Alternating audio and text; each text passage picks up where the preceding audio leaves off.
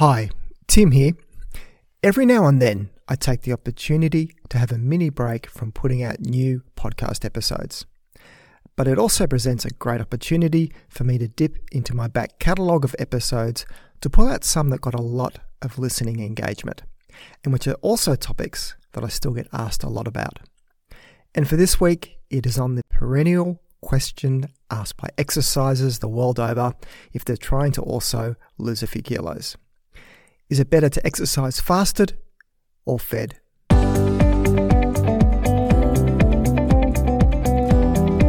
To exercise fasted or fed? It's a controversial topic with strong views coming from both camps. For those promoting weight loss, exercising fasted is often an essential criterion to ensure the most fat burning possible. Then there is the opposing argument that you want to be well fueled before activity to help power the length and duration of your exercise. As with most things in nutrition, the simple logic of both camps falls down when you take into account the complexity of physiology and psychology of us as human beings. In this podcast, I'll look at the fasted versus fed exercise debate. Now, people do exercise for all sorts of reasons. General health and fitness, training for competitive sport, or to help shed a few stubborn kilos. They're all common reasons. So I'll take that last point first. If your aim is to lose weight, are you better off exercising on an empty stomach? It's a seductive idea. You want to ensure all that sweat is using up your body's fat stores to fuel its endeavours, rather than grinding your gears and going nowhere because you're metabolizing the last meal you ate before you exercise. But what actually happens? Well, I'll take a step back first and talk about fat burning in general when it comes to exercise. Now, well-meaning advice claims that you need to exercise at a low to moderate level of intensity to burn fat.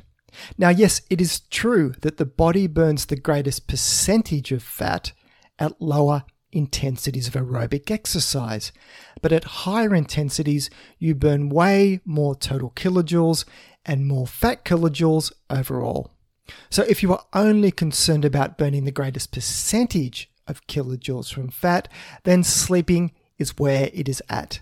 But the total energy cost of this is tiny. Low intensity workouts do promote weight and fat loss. You just have to do them for a longer time. When time is limited to exercise, then it makes sense to work as hard as you can safely so you can get the most health, performance, and weight loss gains from it. So with that out of the way, that it is the intensity and duration that matters most for long-term weight balance, then what about the follow-on question of whether you're fasted or fed during exercise? Will it get you to a fairly similar place? Doing cardio exercise does increase fat oxidation, and it seems that people who do this in a fasted state oxidize more fat than glucose. But this doesn't translate to increase body fat loss, all things being equal, when comparing it to a similar situation when doing the exercise in a fed state. Why? Well, short-term fat oxidation burning is pretty meaningless, as it's the long-term balance over days and weeks that will dictate whether you're losing or gaining body fat. So if you exercise fasted and enjoy a small spike in fat burning, it is offset by the delayed gratification that you're just shifting what you would have eaten to later on. So you would be in a larger state of energy excess at that time.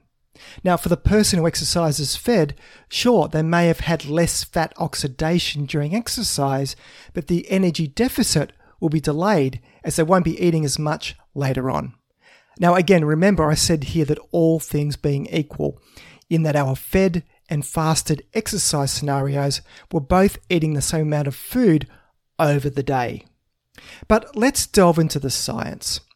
A 2017 meta-analysis looked at the effect of overnight fasting before exercise compared to eating before exercise, and how this affected weight loss and body composition. And I'll link to this study in the show notes. And while only 5 studies could be included in the review, the conclusion was that performing exercise in a fasted state did not influence weight loss or changes in lean or fat mass.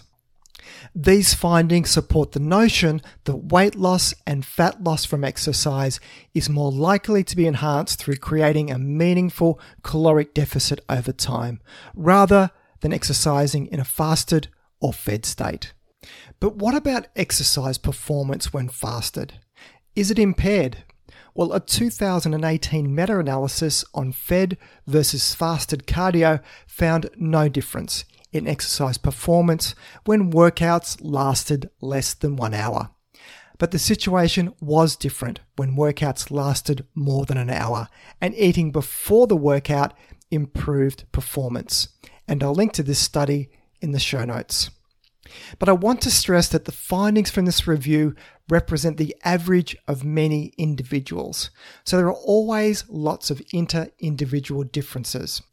But as far as blanket population advice goes, there is no strong reason to recommend someone exercise fasted or fed when it comes to performance or weight loss goals, when you're only talking about an hour or less of exercise. Go with what your body tells you. So a little personal story. I'm a morning runner and really struggle to run with any food in my stomach. I just feel sluggish for it. So whether it's psychological or physiological, I just feel better for running on an empty stomach. But if I'm going out doing a 2-hour plus training run, I'll certainly will have some food before, just a small amount, and take some with me. But for less than an hour, I'm perfectly fine. I feel better for it. But others may need to eat before exercise as they feel their blood sugar falling and weakness happening from it.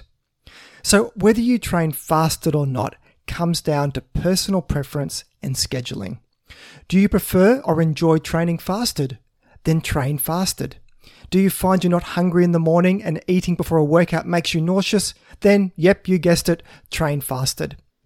If you feel you need to eat before exercise, then eat.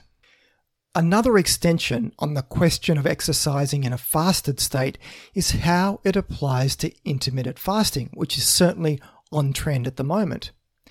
On the surface, some of the principles of intermittent fasting do seem to go against the core sports nutrition concepts of refueling and spreading food intake, especially protein, over the day.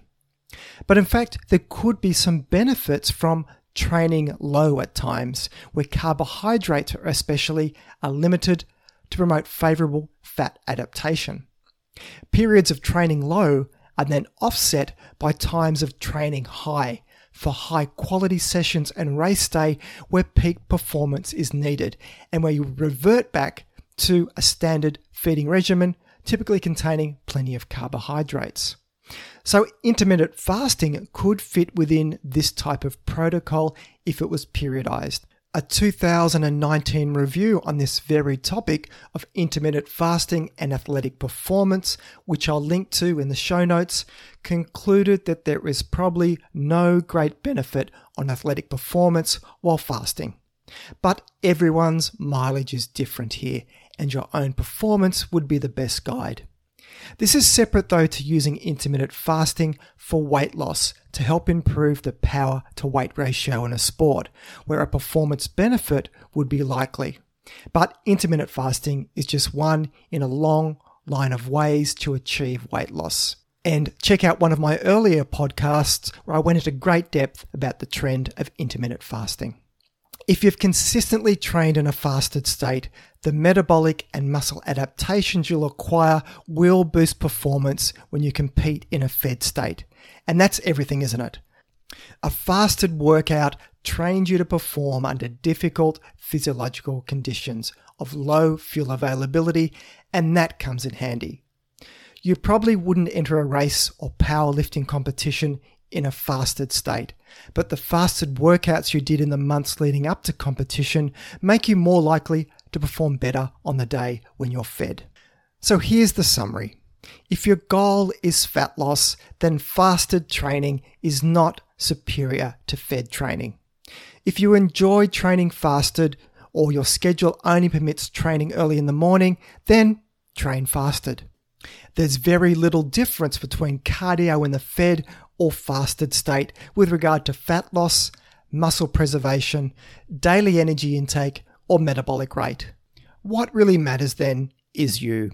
Some people feel lighter and more energized when they do cardio on an empty stomach, while others feel lightheaded and sluggish. Fed or fasted, pick whatever makes you feel better and works for you. So that's it for today's show. You can find the show notes either in the app you're listening to this podcast on, if it supports it, or else head over to my webpage at thinkingnutrition.com.au and click on the podcast section to find this episode to read the show notes. If you find this podcast of value, then please consider sharing it with your friends and colleagues, or maybe even leave a review. This all helps increase the ranking and reach of the podcast, which means a big win for credible, evidence-based nutrition messages while helping to dilute out the crazy and making the world a slightly less confusing place. I'm Tim Crowe, and you've been listening to Thinking Nutrition.